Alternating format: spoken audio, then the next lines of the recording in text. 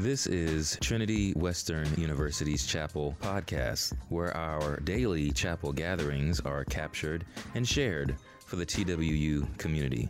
Whatever your day looks like today, we're glad you're tuning in.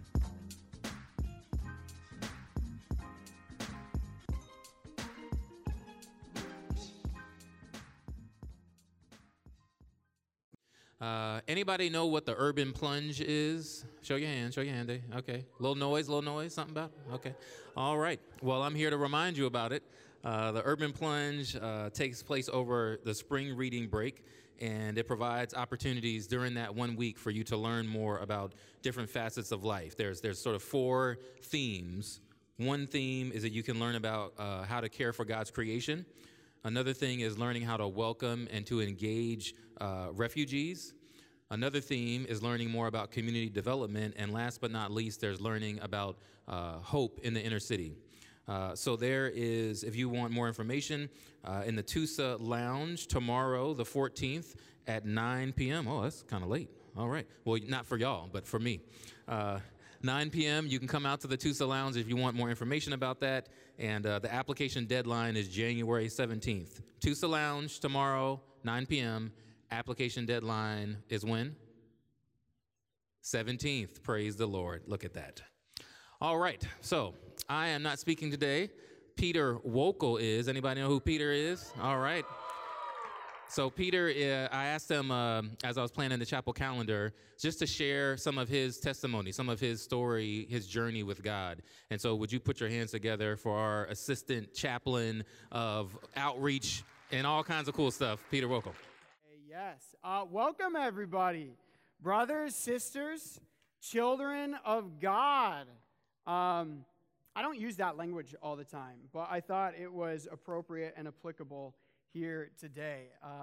A little reminder that what we engage in here and now isn't just what we see. That sort of the reality that we exist in isn't just the one that we can see with our eyes. There we go. Now it's actually on. Now I get why you guys didn't respond. Did you actually hear that first part? Yeah, ish. Hey, perfect. Wonderful. Benefits of a loud voice. I got to tell my 3rd grade teacher. Let her know. Hey, it was helpful. Sorry, what was I saying? Yeah, realities.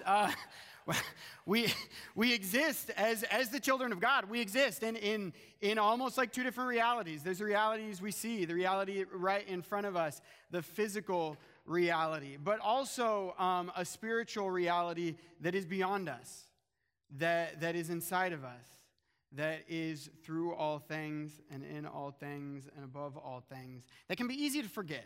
In the day-to-day, in the everyday, in the mundane, it can be very easy, for me at least. I won't speak for all of you, but it can be very easy for me to forget that I am not just my body. I am not just my thoughts. I am not just my experience here right now in this chapel, but I exist as something more. God exists in something more. That there is a reality beyond us that we are tapped into, that one day we will come to know even more intimately and perfectly, but for now we know imperfectly, but still nonetheless a beautiful and great effect for us. So sorry, that's a bit of a weird tangent right at the beginning, but I just want to ground us in that sacredness here in this place. That maybe as you go throughout the year, as you come to chapel, you could slowly begin to understand it, not just as the gym, not just as these blue mats, the bleachers, the worship band, whatever, but us entering into something greater, us stepping into a new reality. Let's keep that in mind as we go forward. I want to start us off with some scripture. This is Ecclesiastes 1:1. Get ready, it's a bit of a ride. These are the words of the teacher, son of David, king in Jerusalem. Meaningless, says the teacher, utterly meaningless. Everything is meaningless. What do people gain from all their labors at which they toil under the sun? Generations come and generations go, but the earth remains forever. The sun rises and the sun sets and hurries back to where it rises. The wind blows to the south and turns to the north. Round and round it goes, ever returning on its course. All streams flow into the sea, yet the sea is never full. To the place the streams come from, there they return again. All things are wearisome, more than one can say. The eye never has enough of seeing, nor the ear its fill of hearing. What has been will be again. What has been done will be done again. There is nothing new under the sun. Is there anything of which we can say, look, that's something new? It was here already, long ago. It was here before our time. No one remembers the former generations, and even those yet to come will not be remembered by those who follow them. I, the teacher, was king over Israel in Jerusalem. I applied my mind to study and to explore by wisdom all that is done under the heavens. What a heavy burden God has laid on mankind. I have seen all the things that are done under the sun. All of them are meaningless, a chasing after the wind. Woof. Is the word of the Lord. Thanks be to God. That's heavy stuff. Again, I don't want to speak for anyone else, but when I come to those words, that's sort of like a what the heck moment. What am I supposed to do with that? But nonetheless, despite the fact that it's difficult, it's got a lot to teach us. There's a lot that's really good in there. I think when I was a kid, I primarily understood Ecclesiastes as a warning. That is the opening poem. That is the intro. And the author here goes on to expand on that throughout the entire book, basically saying, look, all of these things that humans are really classic at putting their faith in, that they put all of their hopes in, wealth, money, status, achievements, like all of those things are going to pass away. If you put all of your purpose, all of your meaning, if you put all of who you are into those things, if you say, look, yeah, I just got to stack enough cheese and I'll be good. I just need to like run the biggest corporation and I'll be good. I just need to be loved by enough people and I will be good. I mean, really, pretty literally, he says, yeah, okay, but like, what about when you die? Like, that's his main argument. Of all the things you can do, all of it will inevitably end in death and become meaningless at that point. Okay, and so from that perspective, it's a bit of a warning to say, like, okay, don't get too full of yourself. You know what I mean? Cast your eyes to God. Fear of the Lord is what will last. He is our ultimate inheritance.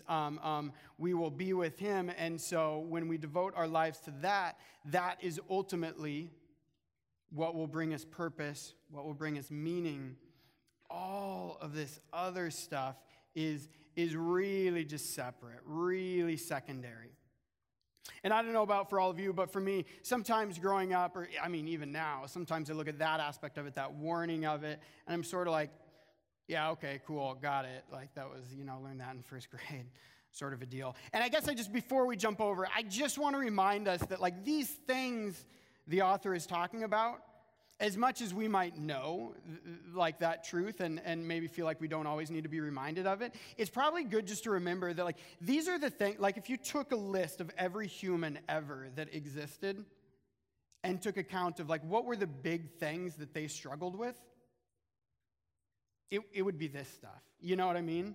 Like if we look at the enduring compiled list of the things that humans throughout time have struggled with idolizing, it would be these things that he's talking about. And so I think it's always relevant for us to come to that and keep that warning in mind. But that warning isn't actually what I want to talk about. That was maybe my first understanding of Ecclesiastes, and it's a very good one. It's a good one for us to remember. It's a good interpretation for us to carry forward with us as we go through life. I think it's always relevant. But a few years ago, I think I came to understand Ecclesiastes in a bit of a different way. And whereas this warning can almost be a bit of a hand slap, a bit of a like parent sort of telling a child, like, look, this burner is hot, do not touch that burner. Wealth is going to be calling your name. you're going to want to get acclaim from everybody. You are going to want to be loved by people. But that stuff's not going to bring you. That's not going to bring you purpose. That's not going to bring you meaning. You got to be careful of that. But I think in examining Ecclesiastes through a bit of my own story, I came to actually see it as a deeply, deeply empowering thing. A message, a book of really quite profound hope in the midst of difficulty. I won't cover my whole story, but I just want to tell you one small part of it. I want to take us all back to 8th grade. 12-year-old Peter. I don't know, is that how old I was? How old are 8th graders? 12? Let's go 12. 12-year-old Peter in a wheelchair. I grew up with rheumatoid arthritis, but my joints were screwed basically from the beginning. They just never worked properly. All throughout childhood, like a year and a half it came on, and all throughout childhood I managed it, got through it. It was rough, it was painful, it was hard, but it was also in some ways quite beautiful. I had an incredibly loving family. I had a church that was like really incredible at supporting a family in need, supporting me, my parents.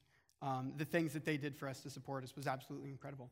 I had a really strong, enduring faith in God. I had like absolutely no doubt in my mind that he would always be with me. I had some early experiences of Christ's love and faithfulness that left me with this unshakable knowledge that he would always be there for me. And so even in the midst of quite severe physical pain and difficulty, there was goodness there. Like life was good, even in spite of its badness. And it was beautiful in a lot of ways. Fast forward to 8th grade. The disease takes a little bit of a turn. Formerly, there'd been a bit of a cycle of like something would hurt for a while, and it'd be rough, and then it would stop hurting, something else would hurt, and that was just a big cycle. But one thing would be bad for a few months, and then, it would just like transfer to something else, and that joint that didn't feel great now felt fine. 8th grade, it sort of jacked itself up a little bit, and it came to the point where I could no longer walk. My hips had started to basically fall apart. Like really physically at the basic level, they had started to fall apart in an exceptionally painful way, and in a way that was irreversible, naturally, like in a way that the body was never going to heal itself. It was just never going to get better on its own. It was probably, to this point in my life, the hardest thing I've ever gone through. The pain was overwhelming, and at a certain point, there started to enter in some of these thoughts of like, is this going to be forever? Is this pain ever going to go away? Am I ever going to be able to walk again? So that's what I was going through. And it turns out that through that process, through what was really a beautiful and in some ways miraculous process, I was actually able to get my hips replaced. A few months into my joints just being horrible, into everything sort of falling apart, my doctors had said, look, this doesn't happen often. We don't really do this for kids. This surgery isn't normally available, but we just happen to have one of the only doctors in the world here in Portland who will do this operation for you. Think very carefully about this. Do you want to do it?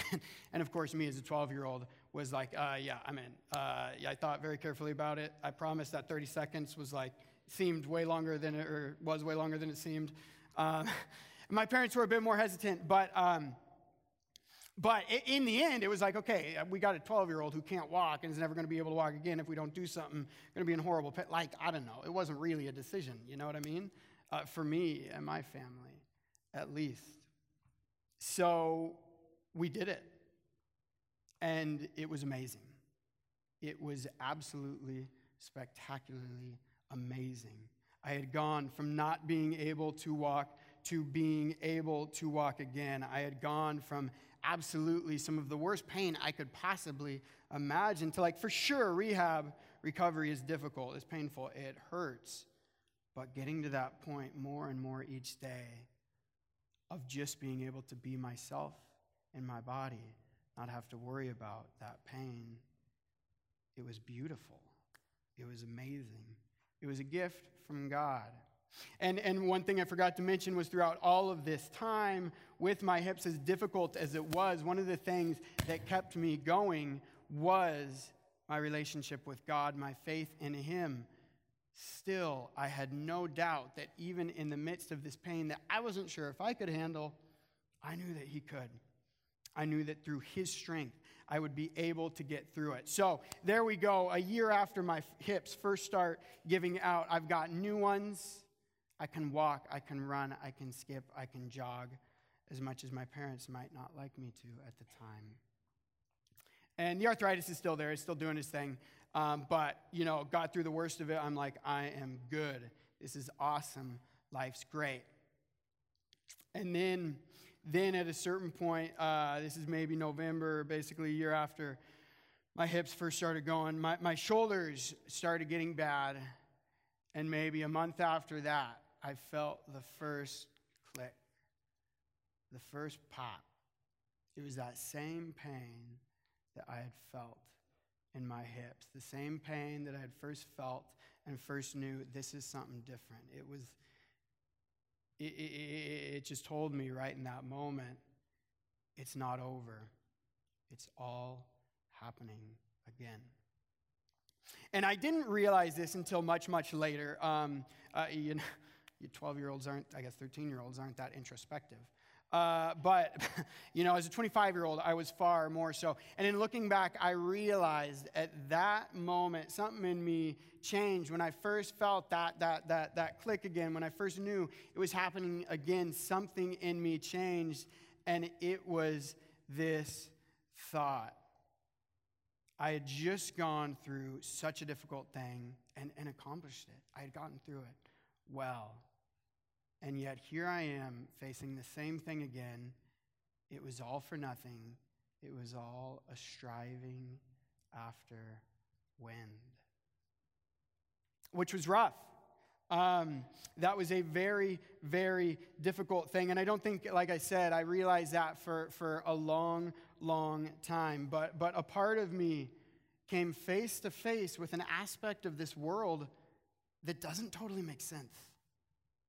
That is really hard to fit within all of the different justifications we have, all of our different logical thoughts, all of our different reasons for believing what we believe, this idea that there was something that I came up against that I could not control. I could not fit it within the frameworks, the structures, whatever. And for a long, long time, I didn't acknowledge that fact. I just shoved it down. I had this idea that, oh God, like my value, my worth comes from my ability to endure this, to be ultimately faithful, to not have any doubts, to not struggle with this idea of pain, to not struggle with what it means to be meaningless sometimes, to not know where the meaning is coming from. And yet later, this is a few years ago now, as I started to dig into that a little bit, as I started to think, hey, what was it that changed all that time ago? I was reading through Ecclesiastes, and what I read was no longer a warning against me being too high on myself. It was no longer a warning of what to seek after and what not to seek after. It was this small, subtle acknowledgement that Peter, within this, you are not alone.